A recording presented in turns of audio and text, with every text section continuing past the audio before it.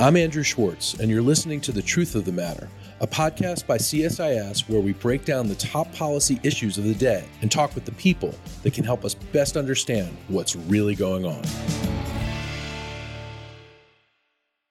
To get to the truth of the matter about the latest in Ukraine, we welcome back to the podcast Dr. Eliot Cohen, who is, of course, a contributing writer at The Atlantic, professor at Johns Hopkins University School of Advanced International Studies, where he was dean for many years. And he is the Arleigh Burke Chair in Strategy at CSIS. From 2007 to 2009, he was counselor of the Department of State. Eliot, so great to have you back. Always great to be with you, Andrew. So, Eliot, I want to get right into this. You've got a new column that really struck me, and it's in The Atlantic now. It's called Let's Use Chicago Rules to Beat Russia. And I want to ask you, this is hardball mafia stuff here that you're suggesting. I know that you think we need to get tougher on Russia in some way and help Ukraine more. Tell me about this Chicago Rules. So the reference is from that great movie, The Untouchables, where Jim Malone, played by Sean Connery, who's this kind of tough old cop, tells Elliot Ness, who is out to get Al Capone, he says, if you want to get Al Capone, this is what you've got to do. They bring a knife to a fight, you bring a gun. They send one of your guys to the hospital, you send them to the morgue.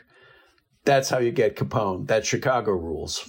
And it's and it kind of goes from there. And the reason why I wrote it is I think sometimes when we have these discussions about strategy in the rarefied atmosphere of Washington or New York or London or any other capital, we get away from the grisly realities of what this is all about and what it takes to succeed. What the piece does is it looks at, okay, well, what were the different things that happened at the Madrid summit, the NATO summit at the end of June?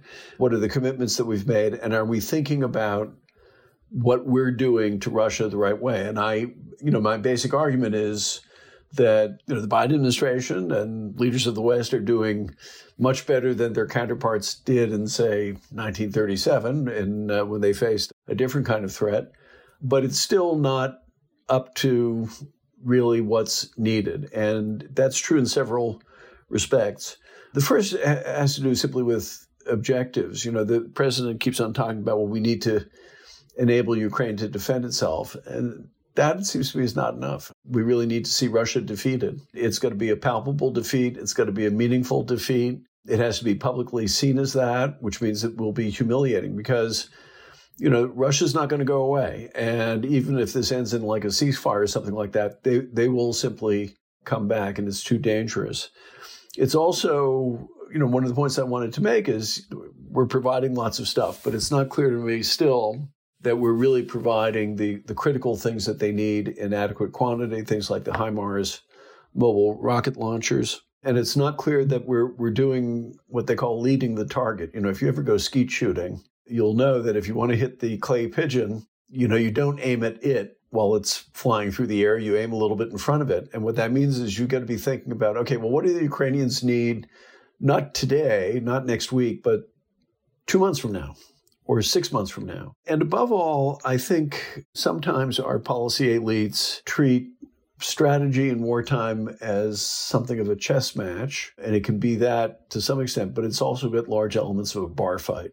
And you've got to approach it that way. And it's not what the policy intellectuals like you and I are best known for. We're probably not the first guys you would call on in a bar fight, but that's the world that you inhabit. The column is basically a plea for being quite tough. Last thing I'll say, which I think is quite important, the Al Capone analogy is actually a good one because Putin is an underworld kind of figure, and he approaches the world in a kind of mafia sort of way. That's the kind of regime we're dealing with. Now, it has an overlay of hyper-nationalist ideology, and it has a lot of totalitarian technique that was polished during the Soviet era. But at the end of the day, we're dealing with a mob. And we're dealing with those kinds of criminal kingpins. That's how they view the world. That's how they view us. And we need to fully understand that as we go about dealing with them. Eliot, I miss the days when I would be called on for a bar fight. I'm past my prime. So, while this war plods on, And, as you point out, the Russians from top to bottom in the military have no regard for human life. The war continues on. You think we need to really come at Russia hard right now? This is on several fronts simultaneously. The first and most urgent thing is really make sure that we're not just equipping the Ukrainians to scale, but training them to scale. For example, I don't understand why we still don't have a large training mission there, really helping them expand their forces and absolutely supplying what they need. Secondly, it seems to me that as we think about sanctions on Russia, we should be thinking about sanctions not in terms of punishing Russia, because I don't think that matters a lot to them, but weakening Russia. And I think you can already begin to see the effect of sanctions on some elements of Russian industry. The startling statistic was, I think, automotive production declined by 96%. Just more significantly, possibly, the Russians are having problems insuring airplanes, which are not going to be getting Western spare parts now. So they may be getting things that somebody in Asia cooked up on a 3D printer, in their basement, but you and I wouldn't want to fly in airplanes with those kinds of spare parts. And it isn't, because Russia's not going to go away, and because I don't think Putin is going to be replaced by a liberal Democrat, we need to make sure that it's weaker. And then the third thing, which is probably more controversial, and I've got a feeling some of my colleagues at CSIS may take exception to this, I talk about how we should think about NATO. I'm very, very glad about NATO expansion, about Finland and Sweden coming in. That's 32 nations. And, NATO operates on the basis of consensus, which is hard. It's kind of unwieldy to have 32. It's already unwieldy at 30. It's profoundly unwieldy. But I said that in terms of dealing with Russia, in some ways, what we have is, and should be looking for, is a NATO within NATO, which consists of three groups. There's the East Europeans led by Poland, but including the Baltic states, Czech Republic, Slovakia, Romania, Bulgaria maybe. Hungary is a separate case. But which basically, the East Europeans and the Baltics fully understand what Russia is like and are willing to do whatever is necessary. Little Estonia has given a higher percentage of its GDP to Ukraine than I think any other country out there. The second group are the Scandinavians, I would say particularly the Finns, but also the Norwegians and quite likely the Swedes, who have a somewhat similar view of the Russians, particularly the Finns, with their long border and their bloody history with Russia. And then the third group are the English-speaking powers, the United States, of course, in the lead, but also Great Britain, which has really turned in a stellar performance during this crisis, and Canada, which actually has taken Ukraine quite seriously and has deep social connections to Ukraine. So those three groups are going to constitute a kind of NATO within NATO in terms of confronting Russia. And I think if you have that kind of informal internal coalition in NATO, they can actually bring along everybody else. One of the things I talk about is you would think Germany, France, and Italy, what I call the Charlemagne powers, because of their economic heft, should lead, but they can't. Germany just can't. First they helped get us into this mess by a truly irresponsible energy policy and by, really economic ties with Russia, which were in some cases downright disgraceful. But also they have a feeble military, and they find it very hard to follow through on military commitments. France is internally divided just because of what's going on in their domestic politics, but also French presidents, including President Macron, have this way of alienating most of their counterparts in Europe and elsewhere. And then you have Italy, which produces statesmen occasionally, but not statesmanship. So those countries are not going to exercise leadership, but that alternative coalition absolutely can, and I think bring the rest of NATO along with it. Now, you mentioned HIMARS, the rocket system. We've learned that the Russian forces are advancing not in making deep thrusts into Ukrainian territory like they did initially and were mostly rebuked, but now they're advancing by increments under the cover of artillery. And according to the Secretary of Ukraine's National Security and Defense Council, they're massing a very heavy concentration of artillery and armor in, quote, every square kilometer that we, the Ukrainians, are unable to cope with, and this is giving them the advantage. So what can we do now? And as you said, we need to get ahead of the skeet. So the Ukrainians really they've been able to absorb everything we've given them and do well with it. What can we do now to help them out more? So look, for example, with HIMARS, we have HIMARS in the National Guard. It's okay to take 20 of them out of our inventories and give them to the Ukrainians. This just tells you that you need the absolute maximum. Now, what the Ukrainians are apparently already doing is using HIMARS to attack Russian ammunition dumps. What people need to understand, there's a very big difference between the way what Russian artillery is like and what Western artillery is like. The Russians is still kind of World War II style. These are not particularly accurate systems. And the idea is you just kind of saturate the area ahead of you with high explosive. Now, if you have unlimited supplies of high explosive, that works. And to some extent, it has worked for them. But there are two problems with it. One is even Russia has finite supplies. But secondly, means you have to stockpile a lot of this stuff. And that makes it vulnerable. The kinds of systems the Ukrainians are getting are far, far more accurate. So, for example, HIMARS, I think it's circular error probable, which is the area within which at least half of the rounds will fall is like 3 to 7 meters. So it's basically pinpoint accuracy.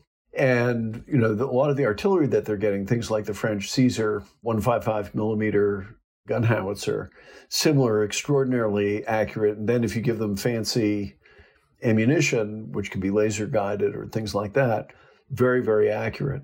So you don't have to match the Russians gun for gun. What you do need to do is make sure that the Ukrainians have a large enough supply of really high-end, long-range precision strike. And if they get enough of that, what they can do is they can disrupt Russian logistics very badly. I want to say one other thing, if I could, Andrew, because I think it's really important for people who are listening. Every war, you have ups and downs. Every war, there's a moment where you think your side is losing it. We've been through a period where we've seen a lot of what was going wrong on the Russian side. Now we're in for a period where we're going to be hearing a lot about what's going wrong on the Ukrainian side, and they're clearly suffering terribly and taking very heavy losses. The thing to remember, war is always a two-sided affair. And what we're not seeing is the strain in the Russian forces in Donbass, because we don't have journalists there.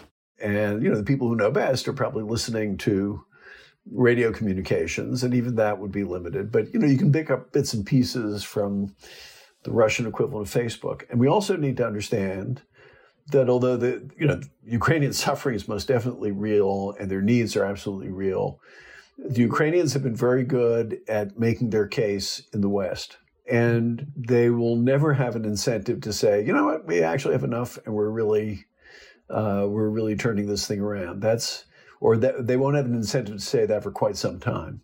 So you're going to be a little bit reserved in your judgments about what's happening on their side too. The Ukrainians are going to need to continue to make their case, because I would say, and I'm interested to know what you think, are we really losing momentum in the United States for putting forth effort to help the Ukrainians? It is not A1 in the news anymore. We have our own problems. I hear people make that argument, Andrew, but I'm not sure I entirely buy it. And the reason why is that I think, we don't need to have the public engaged all the time on this one. We're not sending soldiers to go fight this war. What matters is, what the governments are deciding. And the fact is, we've allocated lots and lots of money and lots of hardware to this effort. Whether it's in the headlines in the Washington Post or the New York Times or the St. Louis Dispatch, has no impact whatsoever on what Transportation Command is doing in terms of shipping stuff over there. The second thing is, I think as I read the politics, particularly in Congress, first I detect bipartisan consensus, and I don't detect a weakening of resolve.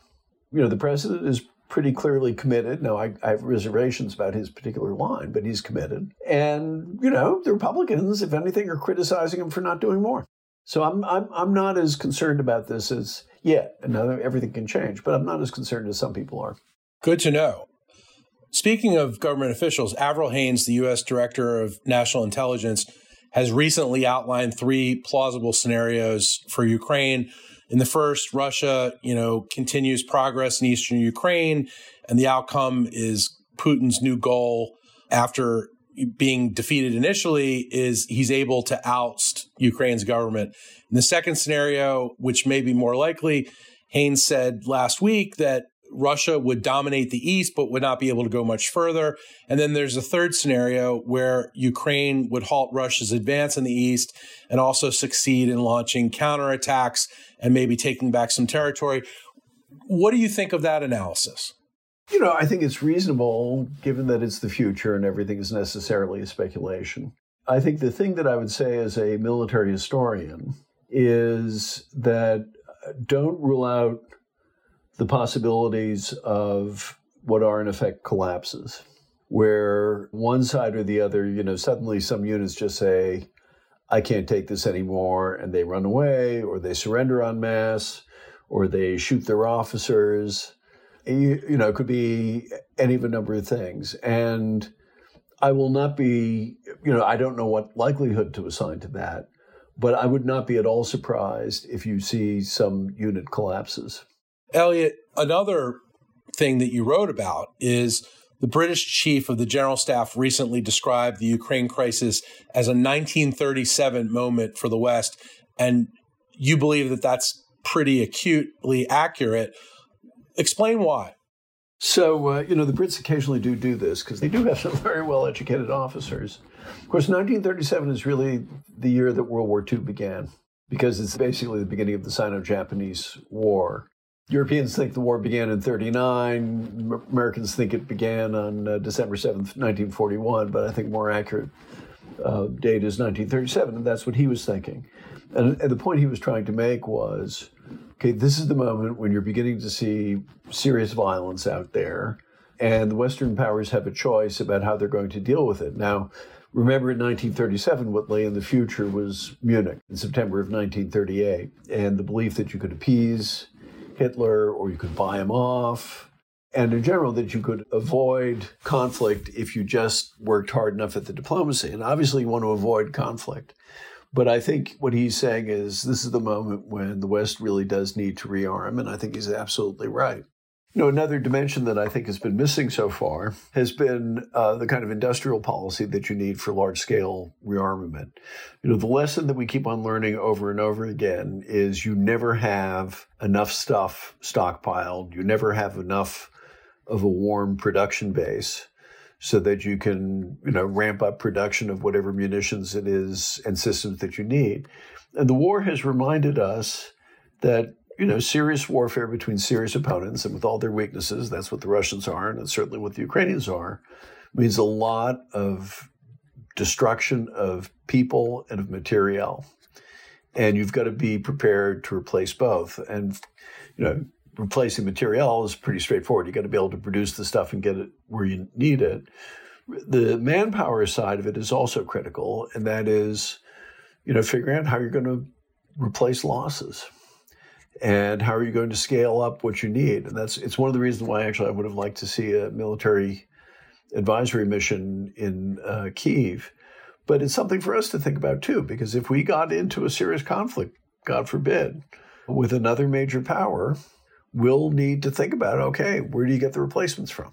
And how do you train new units? And how can you do it quickly? In World War II, we developed a system so we could basically turn out a new infantry division every year. It took a year from when you inducted people to when the whole unit was ready to go off to war.